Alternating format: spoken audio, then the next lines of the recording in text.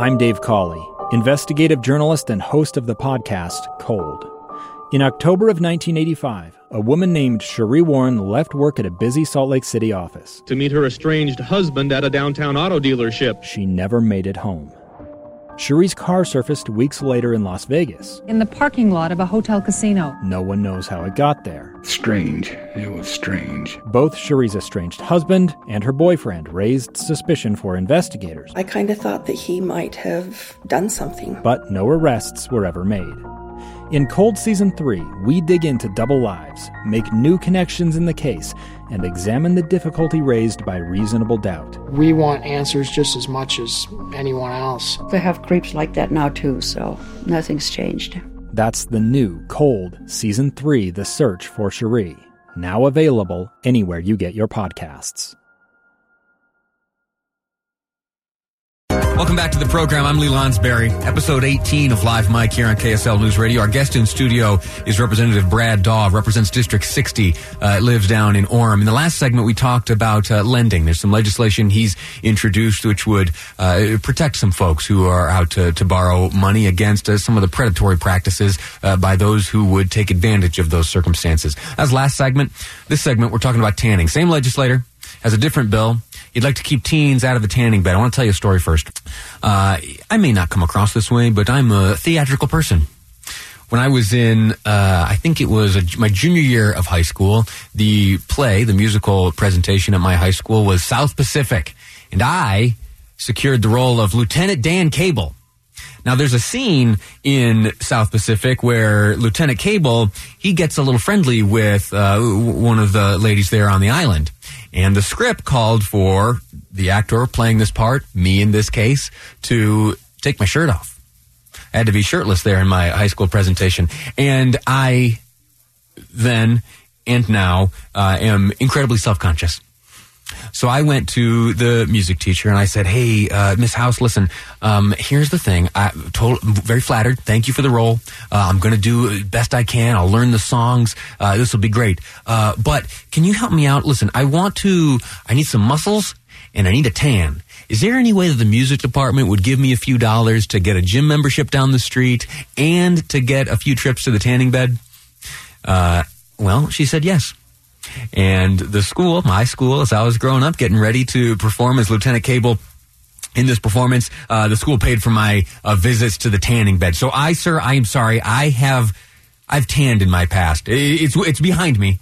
I've put that behind me. But anyway, I want to tell that story to get us into this next segment. You would like to keep teens out of tanning beds. How you doing that? Well, first of all, Liam, mea culpa, I've tanned in my past, too. Okay. So, I mean, we're both there. It used to be considered a healthy thing to do.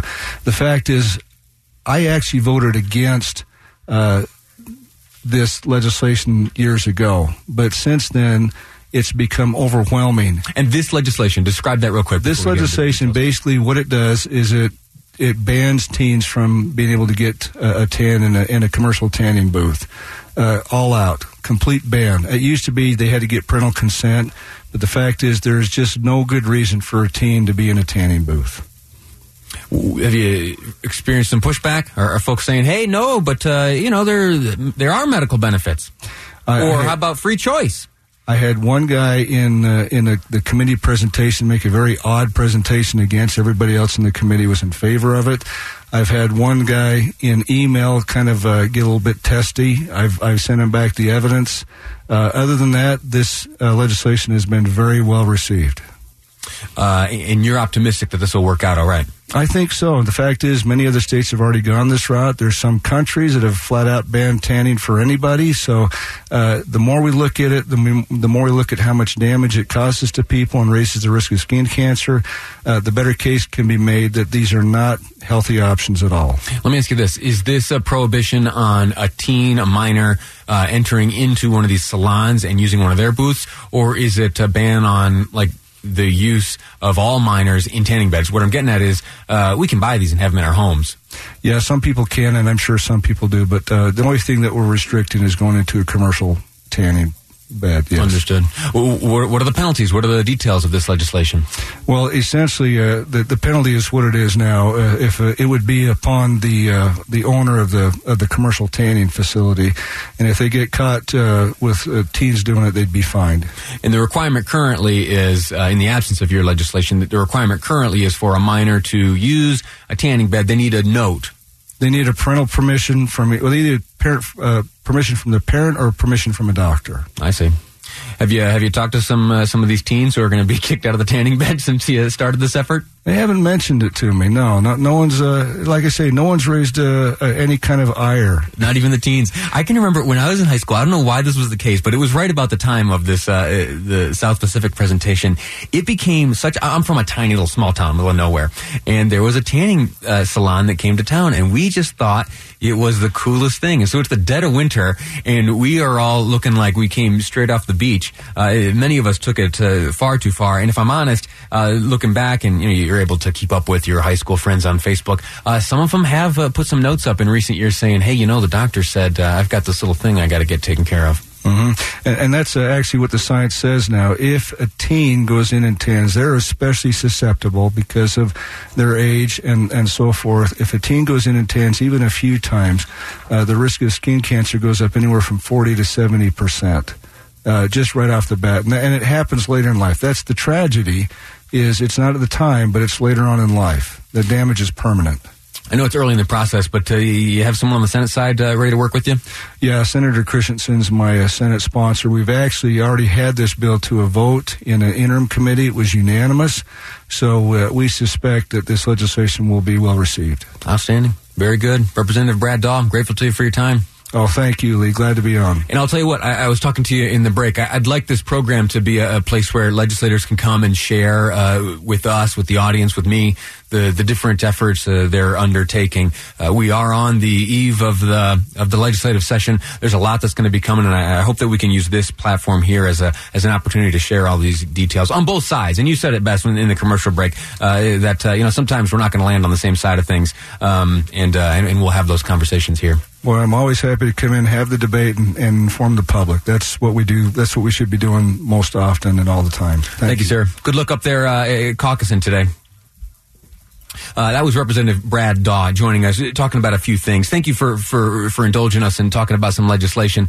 Sometimes, legislation can get a little dry and boring, but the implications of what these things mean can be pretty profound. And on these two topics, lending, you may find yourself up against it. You may need to patronize one of these businesses. I think that a wise person would do everything they could to avoid this type of lending. But if you're up against it and you've got to make a bill, you should be able to have options operated by someone who isn't looking to exploit you. And that's what the representative, I think, here is working towards. On the tanning beds, I haven't been convinced. In years past, I've heard cases made for different medical benefits, and I haven't heard any of that convincing evidence lately. If you feel differently, if you have a different opinion on this, I do want to hear from you.